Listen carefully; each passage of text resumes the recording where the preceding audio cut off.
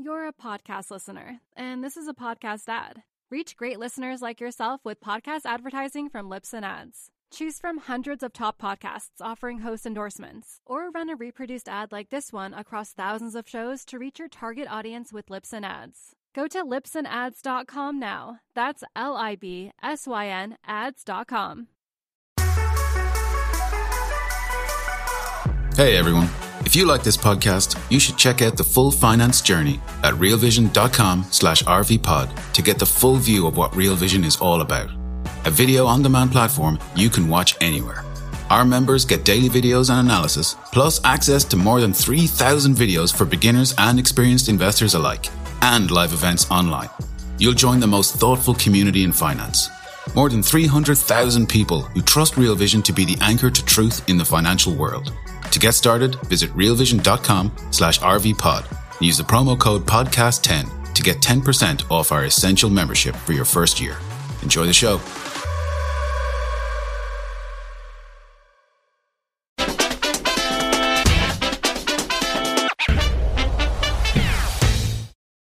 Hi, everyone. Welcome to the Real Vision Daily Briefing. It's Friday, June 24th, 2022. I'm Maggie Lake, and here with me today is Jim Bianco, president and founder of Bianco Research. We apologize for being a couple minutes late. We had some technical issues, but Jim's well worth the wait. Hey, Jim. Yeah, those technical issues are on me, so I apologize to everybody for being a few minutes late. Listen, anytime we get to the end of a long week, especially one like this, it's bound to happen. But for a change, I feel like lately on Fridays, it's just been fraught and we've been so nervous and negative going into the weekend. We got a rally on our hands this Friday. The Dow up over 800 points and NASDAQ well over 3%. That was not easy for me to say. But you know what was really interesting is right at the end, I was watching and it jumped like 0.5%, the NASDAQ, in just the last few minutes of trade. So we had buying right into the close, and it caps off a week of really nice looking gains. But I know what everyone's thinking, like, is this real? Is it going to last? Are we trying to put a little bit of a floor in? I don't know. What does it feel like to you? Should we be feeling a little better, or should we beware? Well, I think the jury's still out to be, charitable about it. Look, this is the second up week in the last 12. And this is we were down 10 of the last 11 weeks. And there's Dow Jones Industrial Average data back to 1900. And we had not been down 11 of 12 weeks in 122 years of data. So this market was massively oversold. Also, it's the 24th of the month. You've seen a very strong pattern of the market rallying right into the end of the month. And that corresponds, I'm going to give credit to Mike Green over at Simplicity for pointing this out. There's $3.5 trillion of target fund ETFs that need to get rebalanced at the end of the month. And that usually puts in buy pressure. And we see this pattern happen over and over. The last week of the month, we have a big rally. The last time the market was up was the last week in May. And then we all say, well, that's it. Maybe the recession's done. Maybe things are getting better. Maybe the Fed's going to back off. And then the exploding cigar blows up in our face in the first week of the new month. So I will recognize that we're due for a rally. We'll probably follow through next week.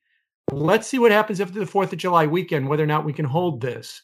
Because if this pattern repeats, the market will just roll right over again once all of that forced buying from target date funds is done.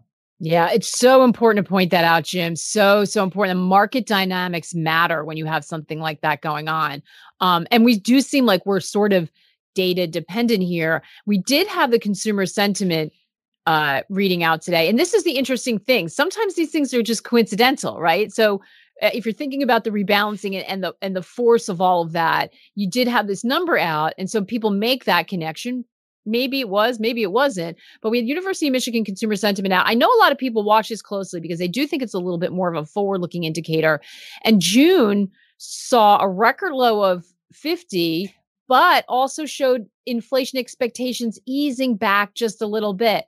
It's one reading. We're obviously going to have to see what happens, but what do you make of that? Well, first of all, two things. I am not a fan of consumer confidence surveys. I don't think they tell us much of anything. But now that I said that, the Federal Reserve is a huge fan of consumer confidence surveys. And Chairman Powell specifically cited the University of Michigan inflation sentiment reading as the reason that they moved from 50 to 75 basis points at last week's hike. So in the pantheon of economic statistics, the most important one right now is CPI. Next most important is Michigan consumer confidence. Third is probably payrolls, and fourth is everything else. So this matters. And now that it came in, the final number came in downticked from 3.3% for the 5 to 10 year look for inflation to a 3.1% downflow. That really sparked the rally. Not only did it spark the rally, but if you look at the swings in Fed fund futures, the minute before that survey came out, they were placing a 48% chance of a third consecutive 75 basis point hike at the September meeting. So we did 75 last week. The market is fully expecting another 75 to come in July. They were at 48% for a third one in September. 3 minutes after the number came out, it was at 16%. That only the payroll report and maybe CPI would move those odds that much in 3 minutes. And so, yeah, this thing matters a lot, this survey.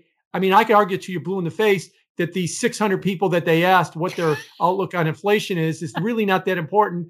But Chairman Powell and the staff at the Fed have decided this is the holy grail, so we have to pay that much attention to it. And it came in better than expected, and the market responded in kind. Yeah. And better than expected on the inflation expectation part. What do you what are you thinking in terms about recession? Because, okay, 600 people, you don't give a lot of credit to that, but we have seen consumer sentiment come in, and it's not the only indicator we've seen suggesting things might be slowing, although it's still very mixed. And we'll get into that a little bit later, but generally, what do you see happening, on the economic side? So let me put this number in context. The University of Michigan survey started in 1952. So we have 70 years of data.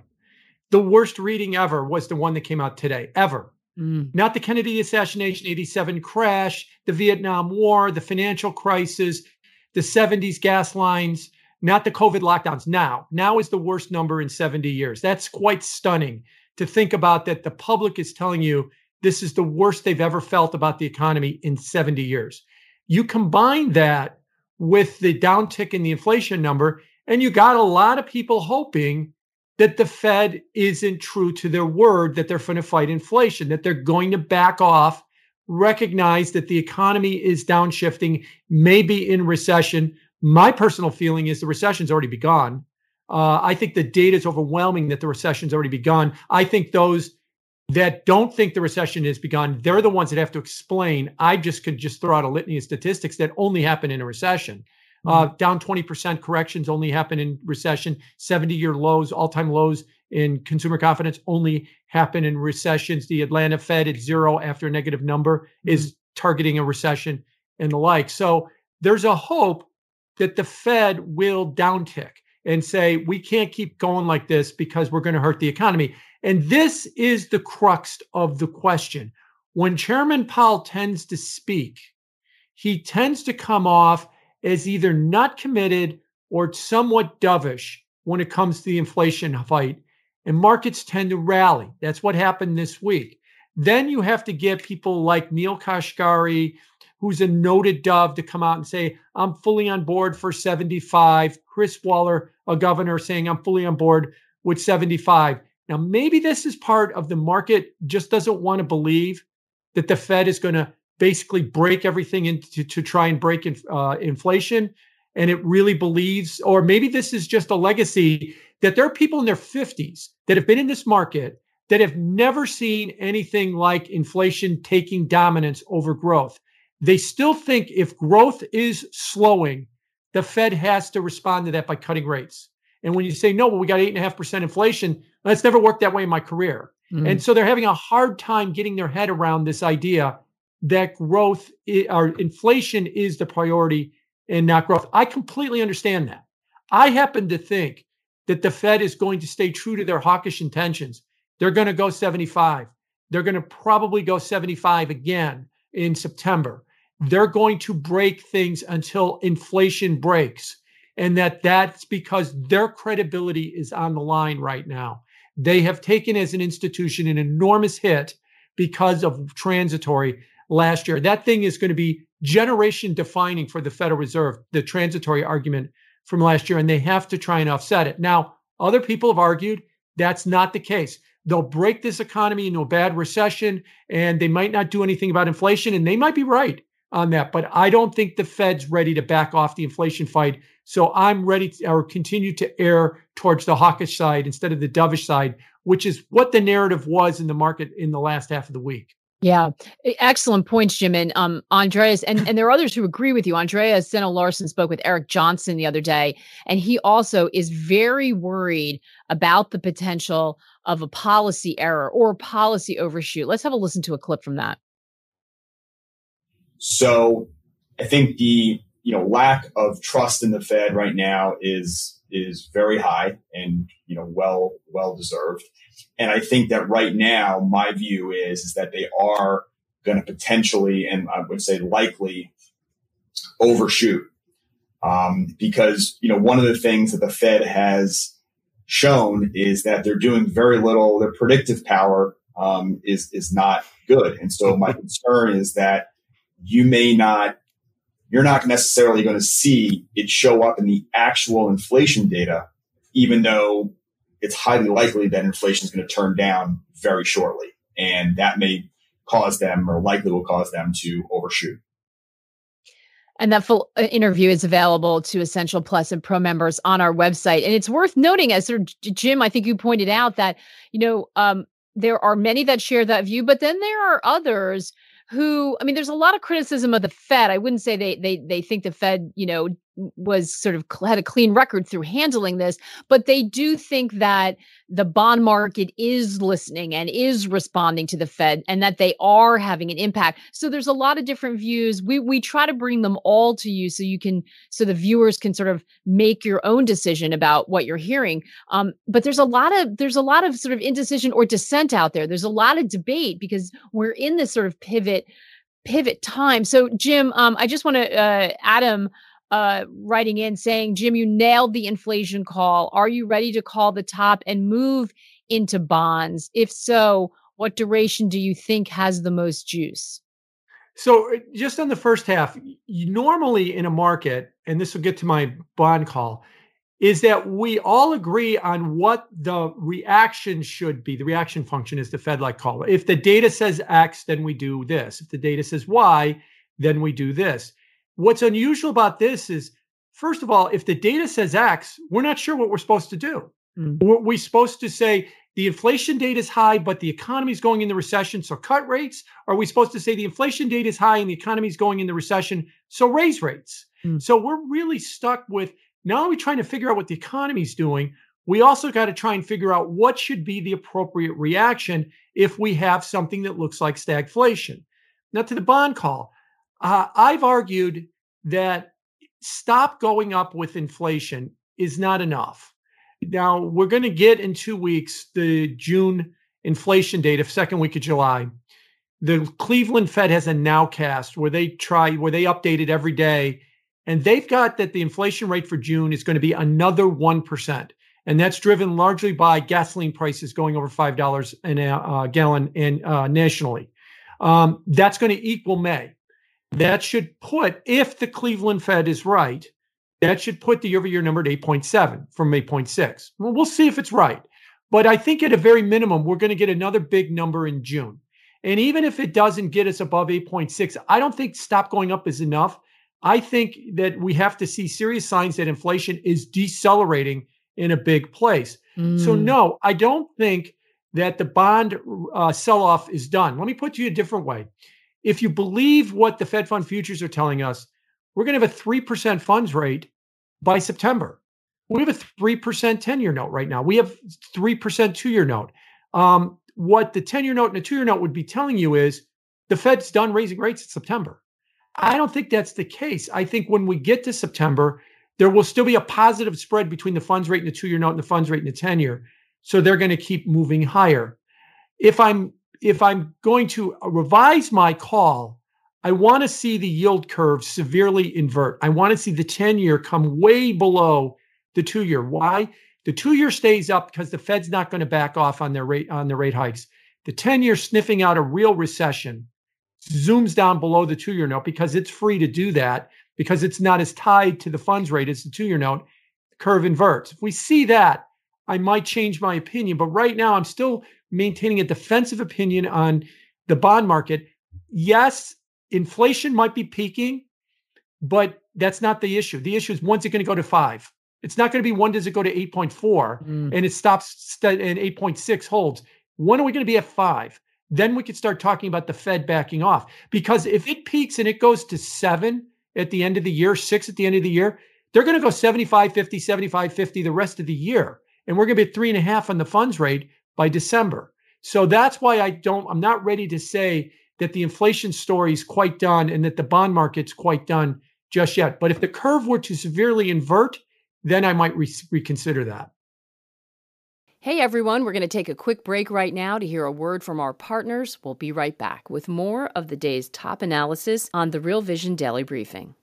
You're a podcast listener, and this is a podcast ad. Reach great listeners like yourself with podcast advertising from Libsyn Ads. Choose from hundreds of top podcasts offering host endorsements, or run a reproduced ad like this one across thousands of shows to reach your target audience with Libsyn Ads. Go to libsynads.com now. That's LIBSYN ads.com.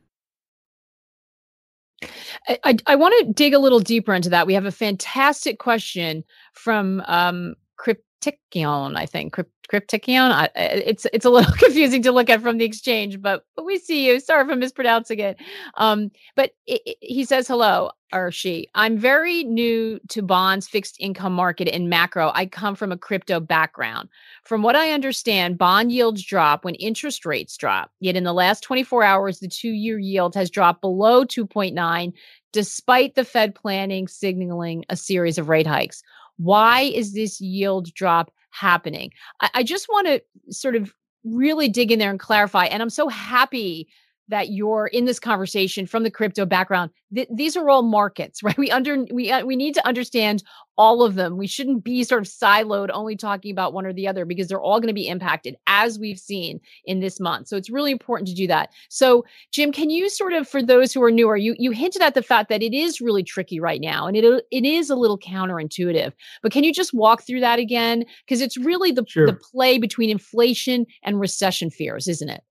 Right. So let's remember that the bond market is the intersection of buyers and sellers, like stocks and like cryptos are, and it's subject to hope, greed, and fear, like every other market. When prices fall, interest rates rise, and vice versa. If you go back to June 10th, that was the date that the May CPI came in at 1%, way above consensus, and we got that hot University of Michigan preliminary reading for June. Today, we got the final reading for June. And you saw an epic sell-off in the bond market. You saw what happened to Bitcoin in the last 2 weeks in the bond market.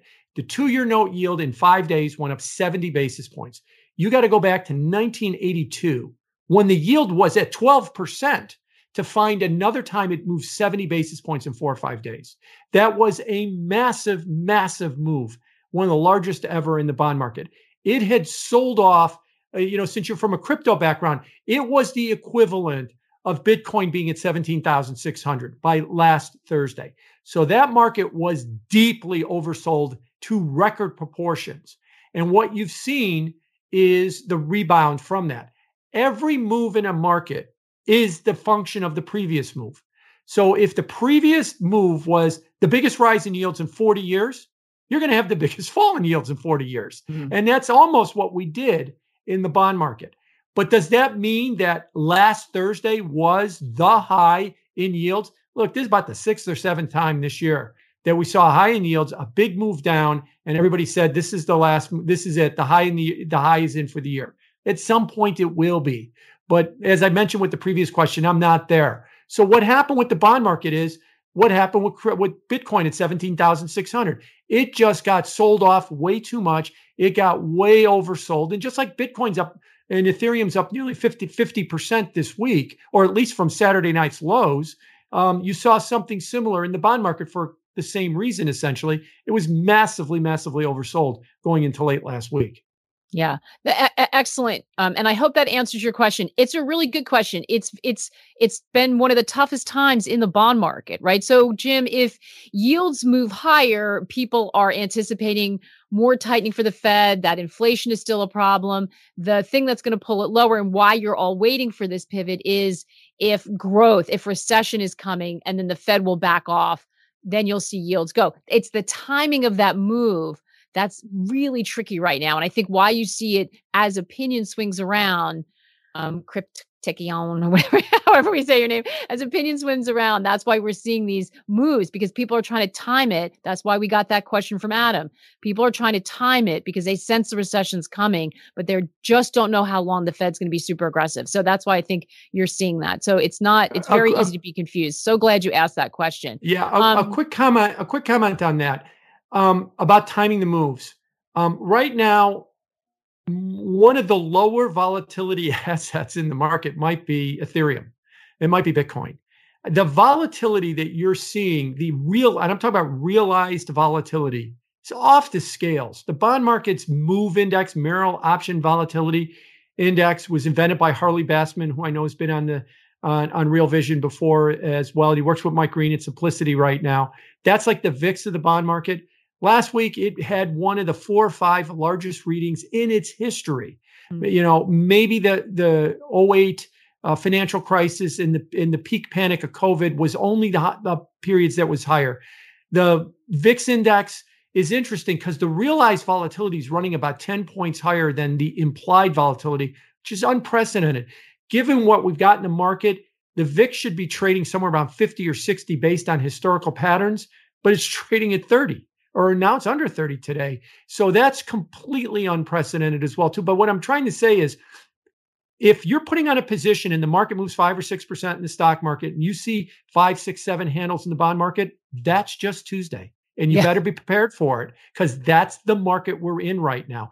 Mm-hmm. Everybody's trying to say, I got to get the next 5% move in the market. Don't worry. There'll be 2 of them this week. There'll be 3 of them next week, in mostly in different directions as well, too. If you're not prepared for that, you think everything is a buying opportunity. And then you wake up and go, this is only the second up week in the last 12. Oh. And I've been trying to find a low in the market and I've missed about a 16% decline in the market over those 12 weeks or so. And that's how bear markets are. They usually come with extraordinary volatility, and people get so mesmerized by the volatility that they can lose sight of the bigger picture. The bigger picture is down. The last time we had a 6% week like we did in the stock market this week was 4 weeks ago, the last up week. And then it turned right around and it puked it all up right after that. Now, maybe it does that again now, or maybe it does something different. But right now, I think it's too early to say that what we saw last week was a major bottom. Yeah. And I'm really glad you brought that up, Jim, because so many people have been conditioned to try to, find the bottom, look for the bottom, get in at the absolute low. Mike Tebb wrote in, because of the volatility, I've opted out of all investments. When would you consider it a good time to get my feet wet again? First of all, no one can answer that question but you, Mike. Only you know when you need the money, what your risk tolerance is. But the fact that you got out because of volatility, I think Jim just let you know right there that it's going to continue. So if you are not somebody who wants that, can afford that, then don't be a hero, right? Like there's nothing wrong with waiting until we get some more clarity. And I think that's a really important point that Jim just brought up. Want to try to get another one in. And real quick, what professional investors do is when they recognize volatility, they just trade a third of the normal size that they would trade, or a quarter of the normal size that they would trade. They leave a lot of their money in cash. Believe me, they are in the same position that you're in. And yes, if you are at all uncomfortable and don't understand what's going on in markets, don't play. There will always be another opportunity. When you have a better feel for it, you have a better conviction for it, you could play that one. This isn't like there's going to be this one move that's coming in a couple of weeks, and if you blow it, you're done for good. There's plenty more moves coming after that when you're ready and you're comfortable for those moves. So don't try and force it. Absolutely. And cash is an asset class. It's okay to be in it. We're going to take another quick break to hear a word from our partners. We'll be right back with more of the day's top analysis on the Real Vision Daily Briefing. You're a podcast listener, and this is a podcast ad. Reach great listeners like yourself with podcast advertising from Libsyn Ads. Choose from hundreds of top podcasts offering host endorsements, or run a reproduced ad like this one across thousands of shows to reach your target audience with Libsyn Ads. Go to libsynads.com now. That's LIBSYN ads.com. Jordan from the Exchange is saying, put your Nostradamus hat on for me real quick. Another negative GDP print this week. EIA data showing an increase in gas inventories when they release the data. CPI that's still elevated. S&P still poised to adjust for recession, down another 15%, and adjust full PE moving forward. Is that a scenario that you sort of agree with, I think they're asking, or looks possible? Yeah, I definitely think it looks possible. Let me take that last part. There's a real interesting confusion going on Wall Street. Everybody says the economy's downshifting. Everybody says that the economy might be in recession or headed towards recession. I think we're in one, but even take me aside, economists are putting the highest probabilities that we've ever seen prior to a recession on it right now. And yet the analysts are upping their earnings estimates. Yeah.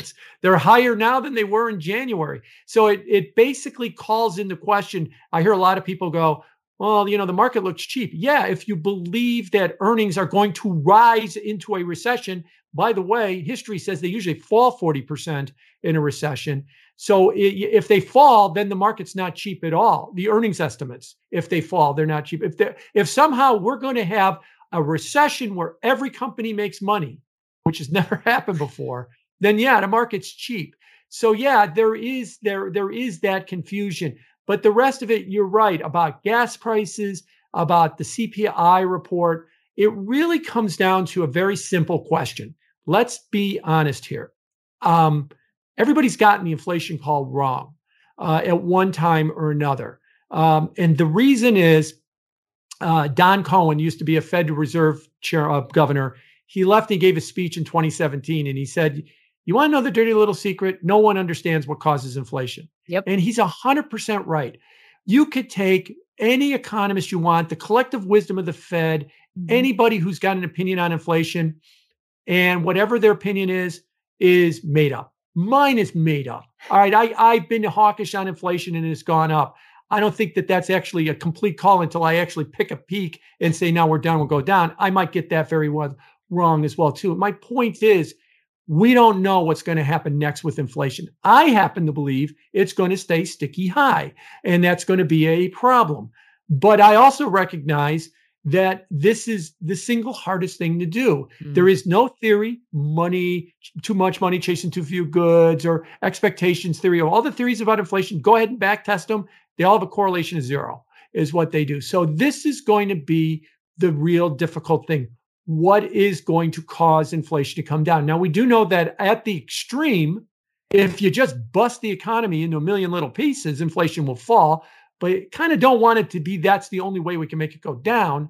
But if we just have to wait, I believe, and see evidence that inflation is peaking.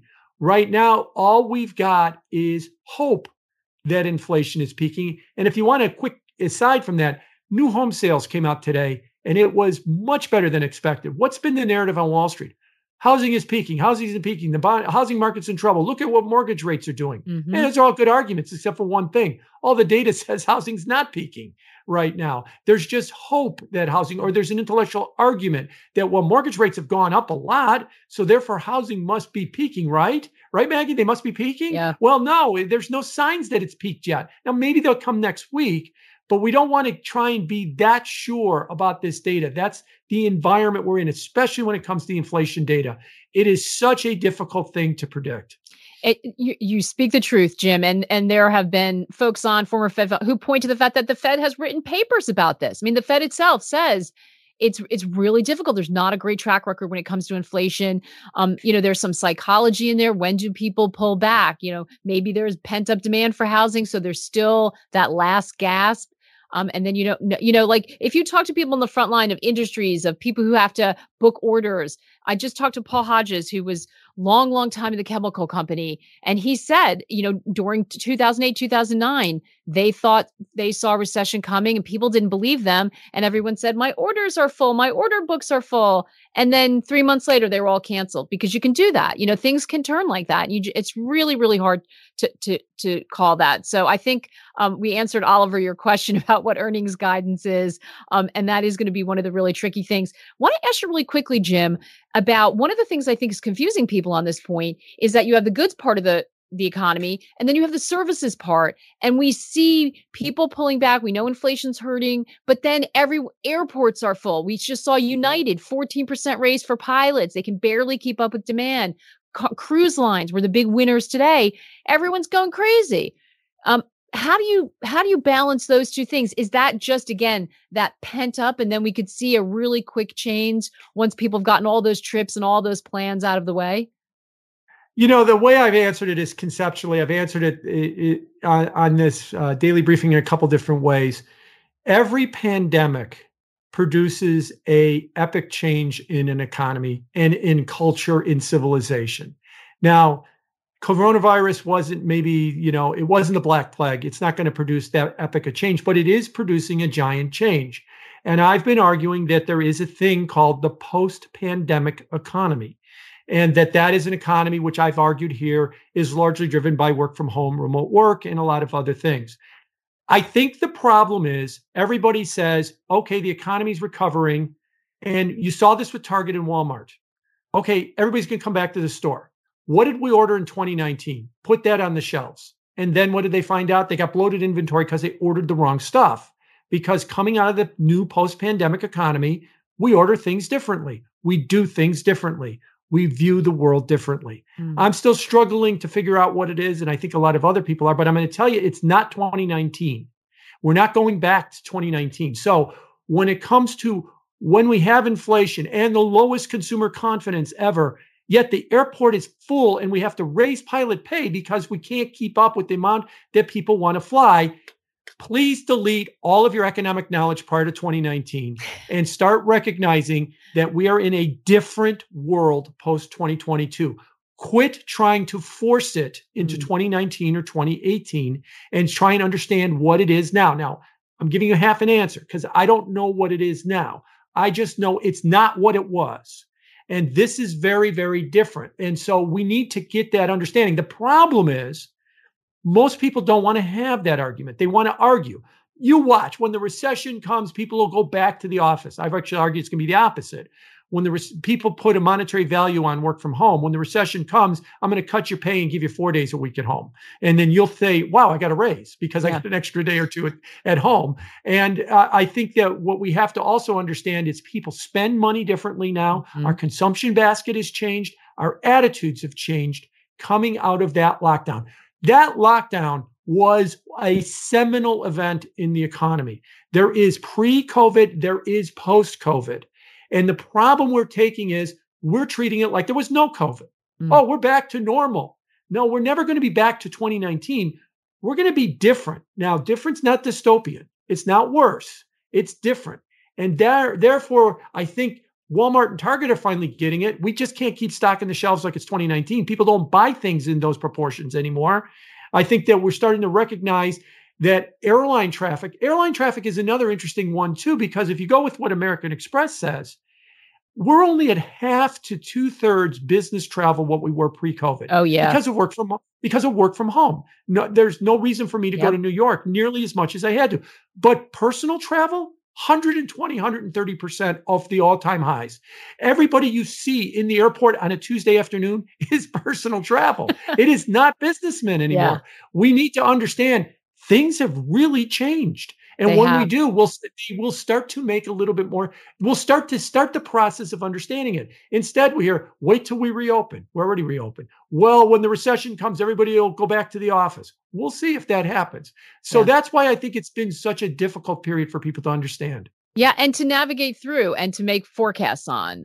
So super important to underscore. Lot of truth today, Jim. I think it's important, especially when it comes to sort of this risky environment and the fact that maybe even though we're feeling good going into the weekend, if you're certainly long equities, that we need to be a little bit careful here and keep our mind open to this new normal that we're living in. Jim, thanks for extending a little bit for us so we can make up some of the time you missed in the beginning. We appreciate you. Thanks for being with us.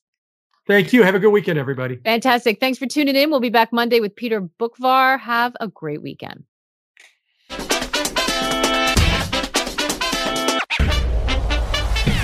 What's up, revolutionaries? Thanks for tuning in to the Real Vision Daily Briefing.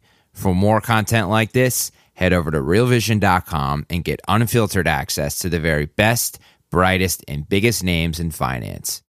You're a podcast listener, and this is a podcast ad. Reach great listeners like yourself with podcast advertising from Libsyn Ads. Choose from hundreds of top podcasts offering host endorsements, or run a reproduced ad like this one across thousands of shows to reach your target audience with Libsyn Ads. Go to libsynads.com now. That's LIBSYN ads.com.